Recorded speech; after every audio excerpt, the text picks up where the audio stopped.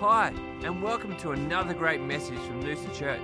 We pray that you're impacted and inspired by this teaching. For more information and service times, check out our website at noosa.church. Enjoy.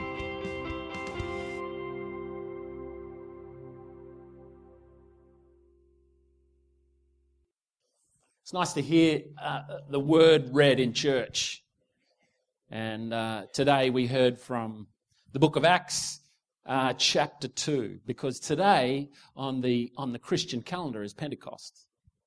And I thought it pertinent that we acknowledge the amazing beginning of the work of the Holy Spirit. And I want to read from Luke chapter 24, verse 47 to you, just a couple of verses. Then Jesus said to his disciples, "Thus it is written, and thus it was necessary for the Christ to suffer and to rise from the dead the third day, and that repentance and remission of sins should be preached in his name to all nations, beginning at Jerusalem. And you are witnesses of these things.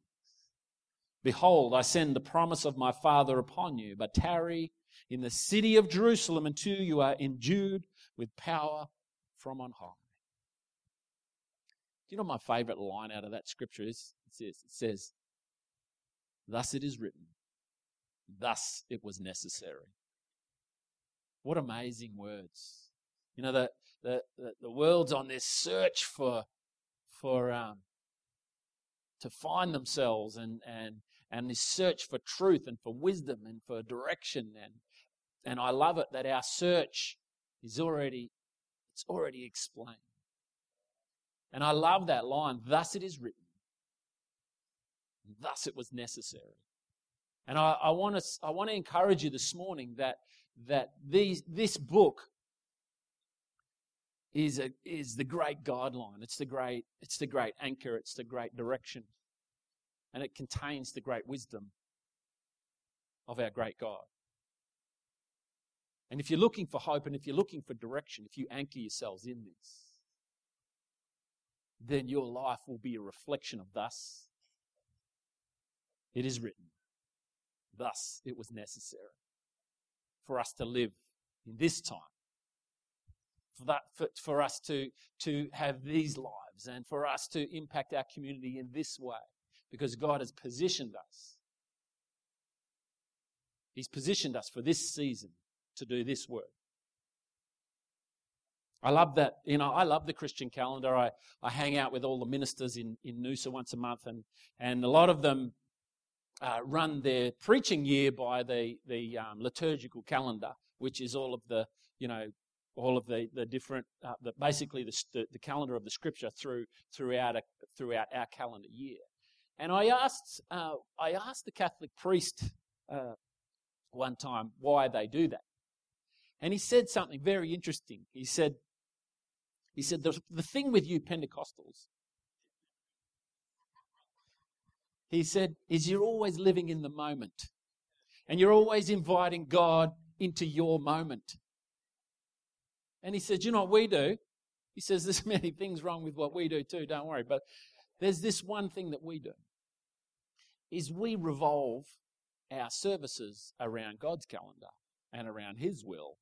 And instead of inviting God into our will, we ask God permission for us to come into His will.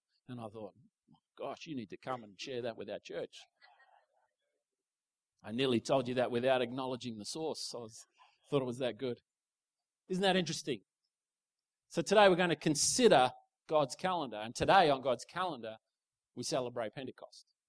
What amazing words that Matt read out this morning.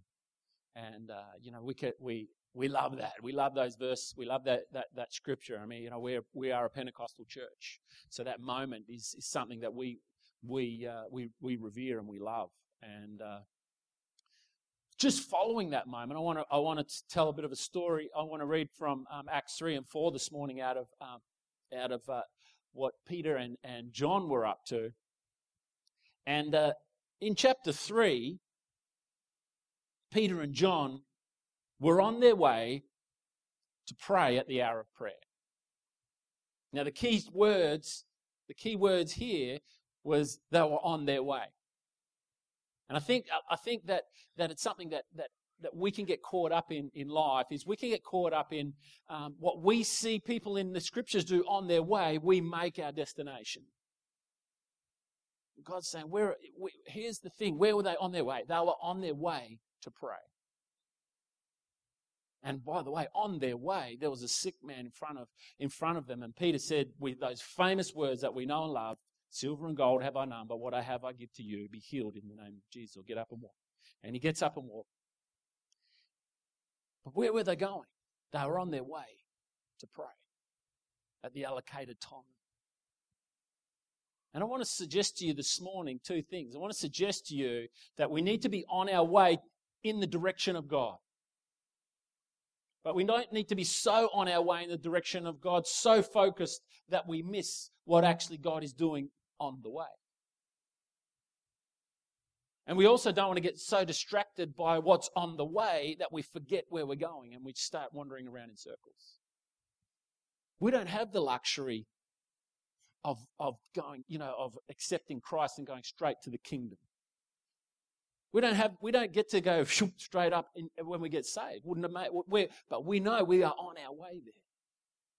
But on the way, God's doing business through his people. He wants to do business through you.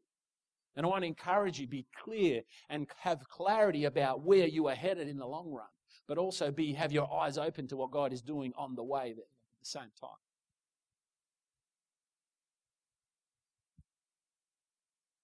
So on their way, man, they healed this guy, and then when he was healed, everyone just flocked to them. They flocked to them, and we pick it up in chapter 3, verse 12. Peter says to these people, he says, "Men of Israel." Women were fine; it was only the men who had the problem.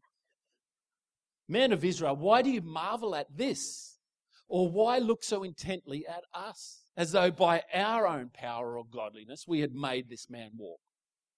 The God of Abraham, Isaac, and Jacob, the God of our fathers, glorified his servant Jesus, whom you delivered up and denied in the presence of Pilate when he was determined to let him go. But you denied the Holy One and the just and asked for a murderer to be granted to you, and killed the Prince of Life, whom God raised from the dead, of which we are witnesses. And his name, through faith in his name, has made this man strong, whom you see and know. Yes, the faith which comes through him has given him this perfect soundness in the presence of you all. Yet now, brethren, I know that you did it in ignorance, as did also your rulers. But those things which God foretold by the mouth of his prophets, that the Christ would suffer, he has thus fulfilled." What an amazing comeback. Peter and John, they just saw this guy healed through their word, through Christ, but through their words after they spoke. And everyone flocked to them. Isn't it amazing when we gather a crowd, when people see something amazing happen and a crowd gathers, what do? We entertain the crowd. What do? They rebuke the crowd for coming. For coming for the wrong reasons. For coming in awe of the natural instead of in awe of the great gift that Christ gave. Today's is Pentecost. The last 53 days in the Christian calendar are pretty amazing. Jesus is denied by one of his closest people. He goes through the whole season up until the cross where he dies. Then while he's dead, he goes death and Hades and deals with all that area, which is another preach. Then he raises from the dead. For the next 40 days and 40 nights, he makes some amazing appearances and does some amazing miracles, walks through some walls, has something to eat to prove that he's, all this. There's this amazing context of proof around him being resurrected. And then he ascends to the Father in front of people. And then 9 days after his ascension, the Holy Spirit comes. What an amazing... If you're going to be present on earth for the 53 days, they're the 53 you want to be present for. What an amazing, amazing time.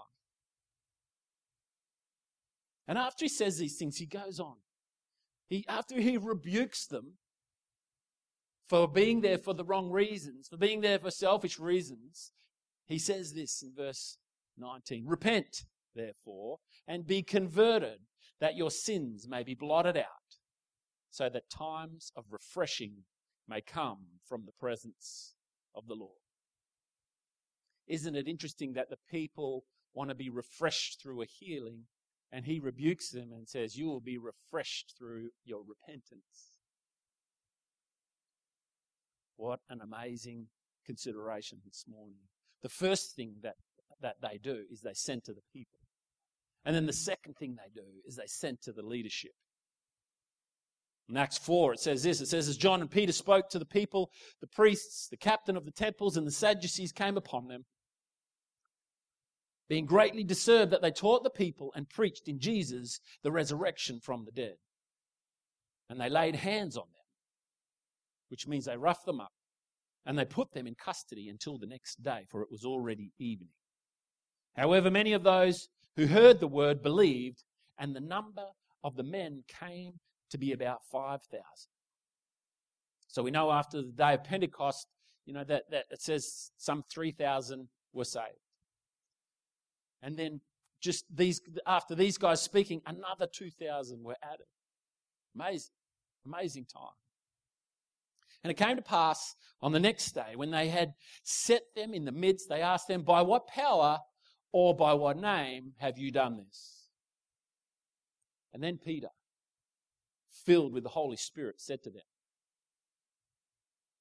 Now, before we hear what they said, what Peter had to say, let's look at how Peter and John got to this place. They'd spent about 3 years with Jesus, doing life with him. They watched him. They listened to the way he spoke. They saw, that Peter denied him and was restored, and they got to see Jesus walk in the miraculous. They got to see how he spoke to the Pharisees. They got to see this amazing 3 years, and then they had a clarity of their mission. Their mission was very clear. They heard it out of the mouth of Jesus. We read it at the start. Repentance and remission of sins should be preached in his name to all nations. They knew what their mission was. Their mission was clear. Their authority was clear. Jesus said to them, we read it in Matthew 28, it says, "All authority has been given to me." He said, "Go, for all authority has been given to me." So we understand that their mission was clear. They're preaching repentance and remission of sins. Their authority was clear. Their authority was to go in the name of Jesus, baptizing in the name of the Father, the Son, and the Holy Spirit. Their authority was clear. Their power was clear. We read earlier that, "Behold, I send the promise of my Father upon you, but stay in the city of Jerusalem until you are endued or filled with power from on high." They knew their mission. They knew their authority. They knew that power was coming.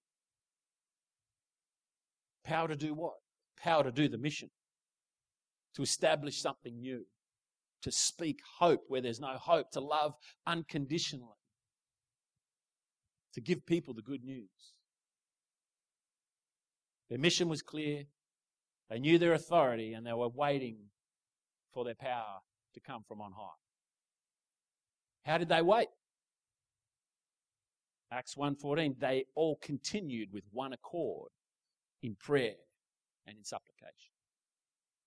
With one accord, together, with one mind, unitedly, unanimously, they gathered around waiting to be endued with power from on high. There were no divided interests.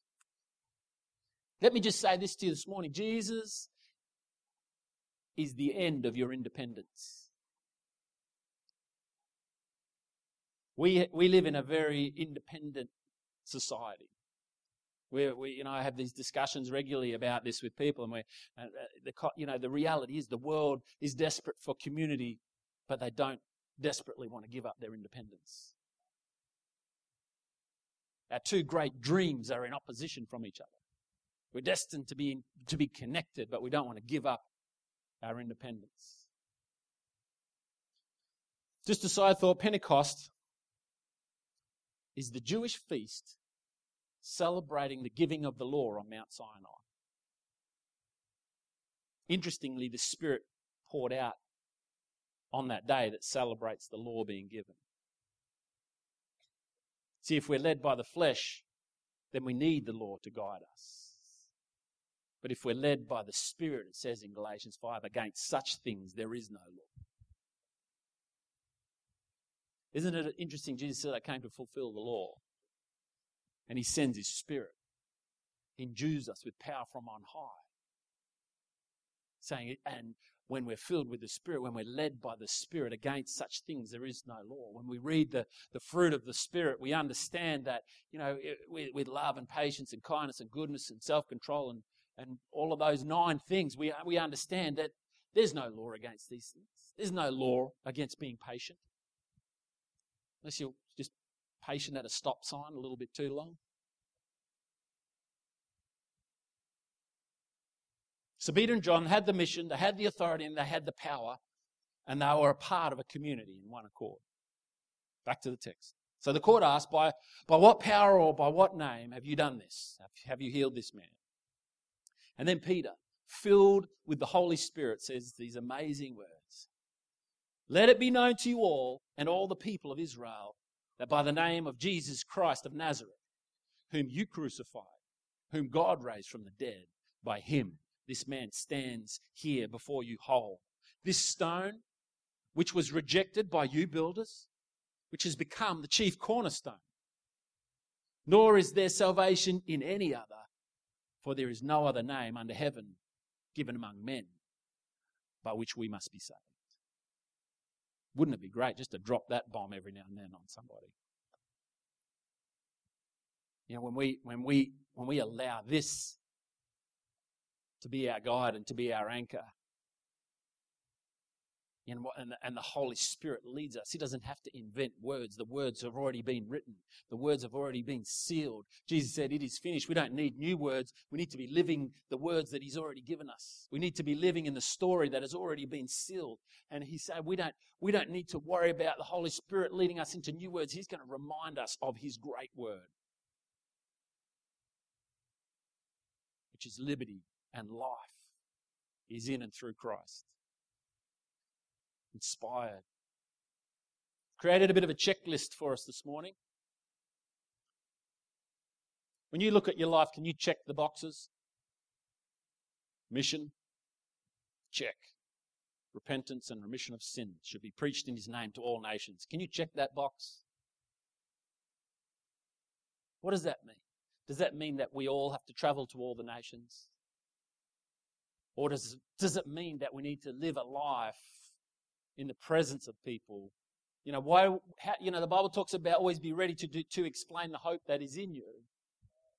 When we're talking about the repentance and the remission of sins, that's how we explain the hope that is in you. We explain the hope that's in us because we can say, I have hope because I'm no longer bound by my yesterdays. I'm no longer bound by the words that I said yesterday. I am bound by the hope that is in Christ.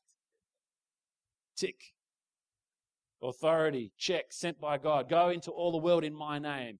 I think one of the things, it talks about, when we pray, we always say in Jesus' name at the end. The power is not in saying in Jesus' name. The power is in that our life is living in his name, for his name, so that he gets the glory, he gets the praise. It's his will that's done. So when we ask, we're asking things that he is interested in. Not in him serving our need, but us surrendering to his need. Like my Catholic brother said, it's about asking God whether we can enter into his will instead of asking God into our moment.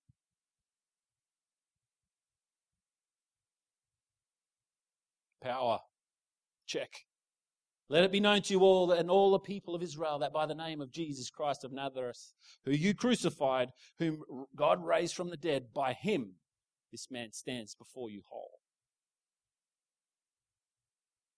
Where's the power come from?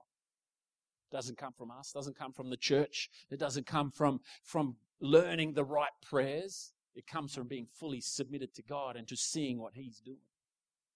You see, we're on a mission toward God.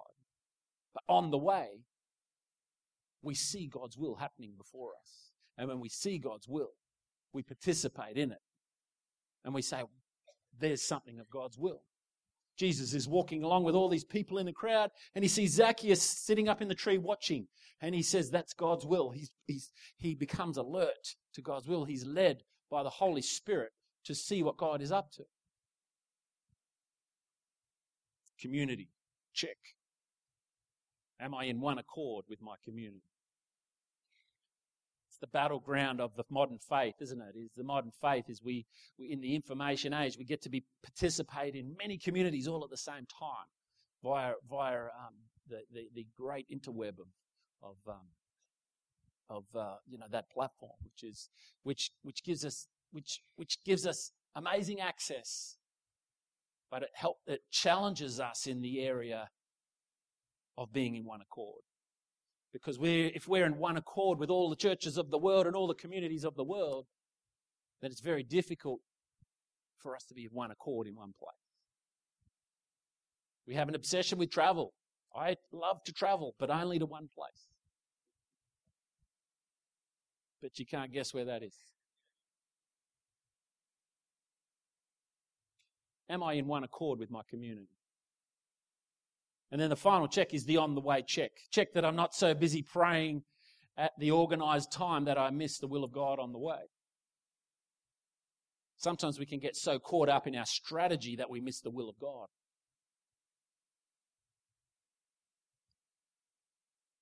It's interesting, tonight's discussion in the elephant room is about structure or the leading of the Spirit. Sometimes we can get so caught up in the structure that we miss the leading of the Spirit. Sometimes we can get so caught up looking for the leading of the Spirit that we miss the greatest direction of God. It's a great discussion. It's an important discussion. And like all of these polarized discussions that we're having, sometimes there's not a clear answer. But what it does do is we gain a new consideration and an awareness of what God is up to. This isn't a choice, this checklist. It's a package deal. So you can have all the power and miss the mission. And you can actually become disruptive to the work of God. You can have all the mission, but no power. You can have a form of godliness with no power if you've got all the strategy, but no power. So let's keep going. Verse 13. Now when the court saw the boldness of Peter and John and perceived that they were uneducated and untrained men, they marveled. Why? Because it says this, and they realized that they had been with Jesus. See, it's Christ in you that releases hope. When you speak your wisdom, all I hear is your wisdom. But when you speak, and I go, how do you know such things? I go, who have you been spending time with? You know, when you're having a conversation with someone and they're regurgitating the latest podcast they listen to during the week, and you go, that doesn't sound like you. You know, they're they're spruiking off all this amazing wisdom. You go, that doesn't sound like you. Who have you been listening to? Who have you been listening to this week? Who have you been spending time with this week? Isn't it amazing back then? The only answer they could come up with is that these two had spent time with Jesus. Wouldn't it be great if someone looked at you and said, man, you've been spending time with Jesus? When Jesus spoke at the temple, the Jews were amazed and asked, how did this man get such learning without having studied? Even Jesus, they even said that about Jesus. There's a thread through the whole gospel that is very significant. And I mentioned it earlier, it's that Christ, Jesus Christ, is the end of your independence. What you think, what you say,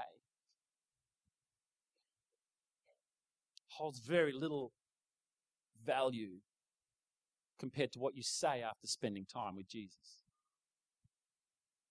We can have the greatest strategy, we can read the greatest philosophical books, we can do all these great adventures and be well-traveled and well-read, well-versed.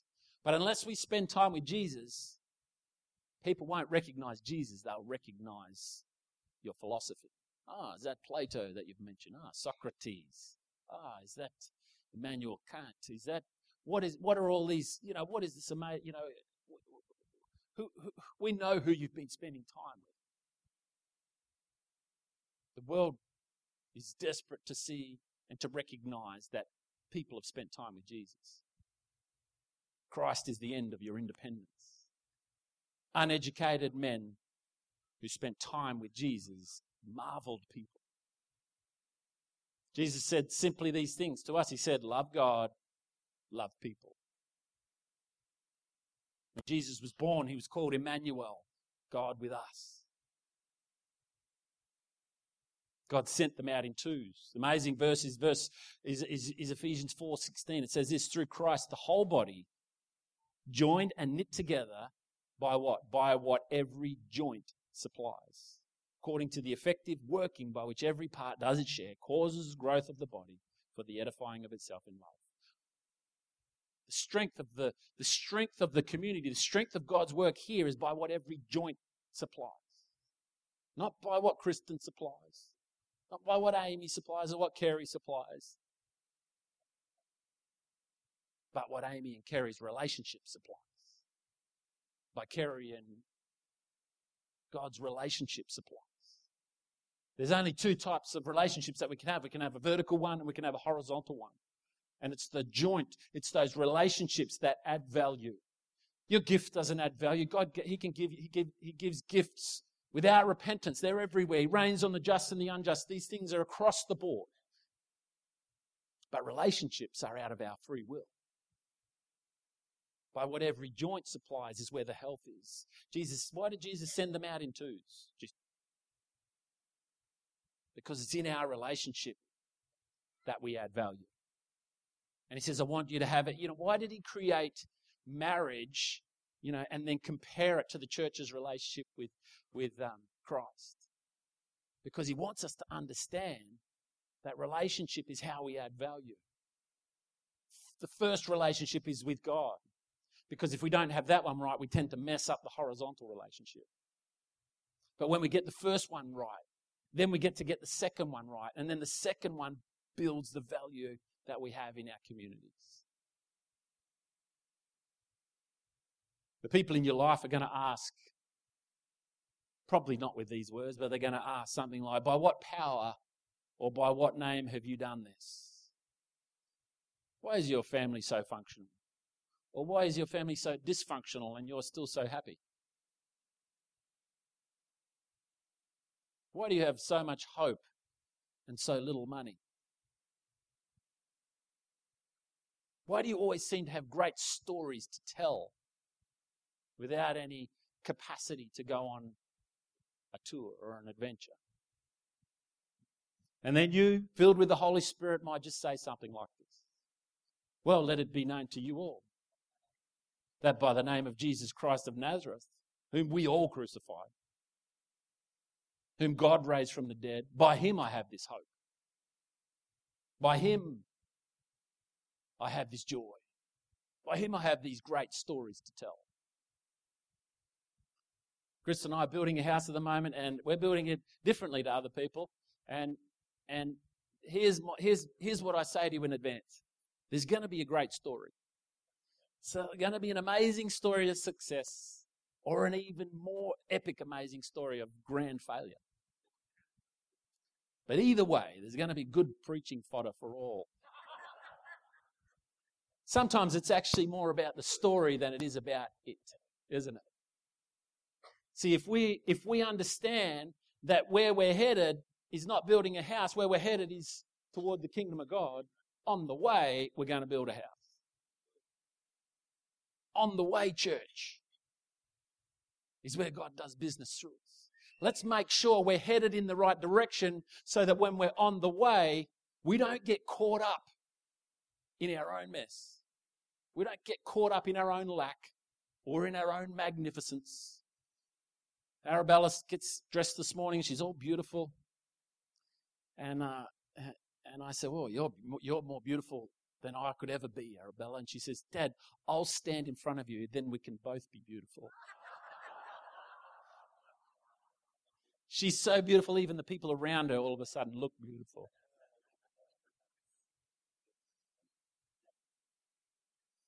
This stone, which was rejected by you builders, has become the chief cornerstone. Let's make sure we are building on the right foundation and heading in the right direction without neglecting what God's doing on the way. See, nor is there salvation in any other. For there is no other name under heaven given among men by which we must be saved. Why doesn't the band jump up? Now I want to teach you, just to finish off, I want to teach you the negative approach to God. It's very important that we get this negative approach right. The old boys used to say, if you have a negative approach to God, everything's going to be okay, because they'll say nothing but God. Isn't it amazing when we say nothing but God, that we enter into a paradox where He supplies all our needs? You see, the negative approach to God is Matthew 6:33, seek first the kingdom. Nothing but God. Nothing but heading in His direction. But then on the way, He supplies our needs. Then on the way, we have amazing relationships. Then on the way, we see people saved, healed, delivered, set free, lifted up. We hear great stories, we tell great stories.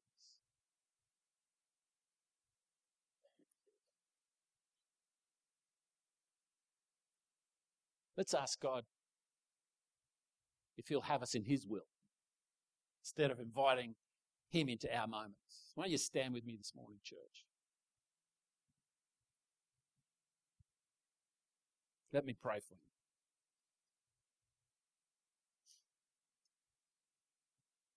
Father, we thank you for what this day represents on the calendar. We thank you, Father, this isn't just the beginning of the church. It was the beginning of the new work of your Holy Spirit.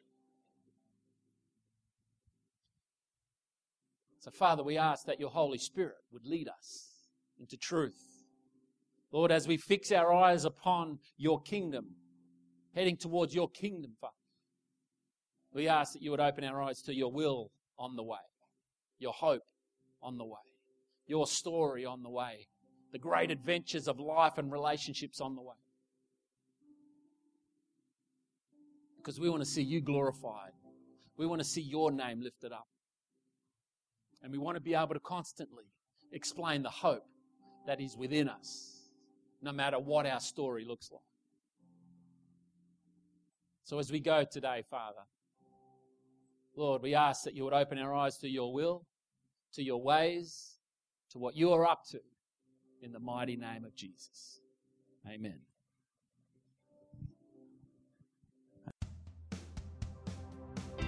We hope you've enjoyed this teaching, that you've been encouraged and challenged. To stay up to date with our latest messages, you can subscribe to our podcast. For more information, resource, or service times, please check out our website at noosa.church.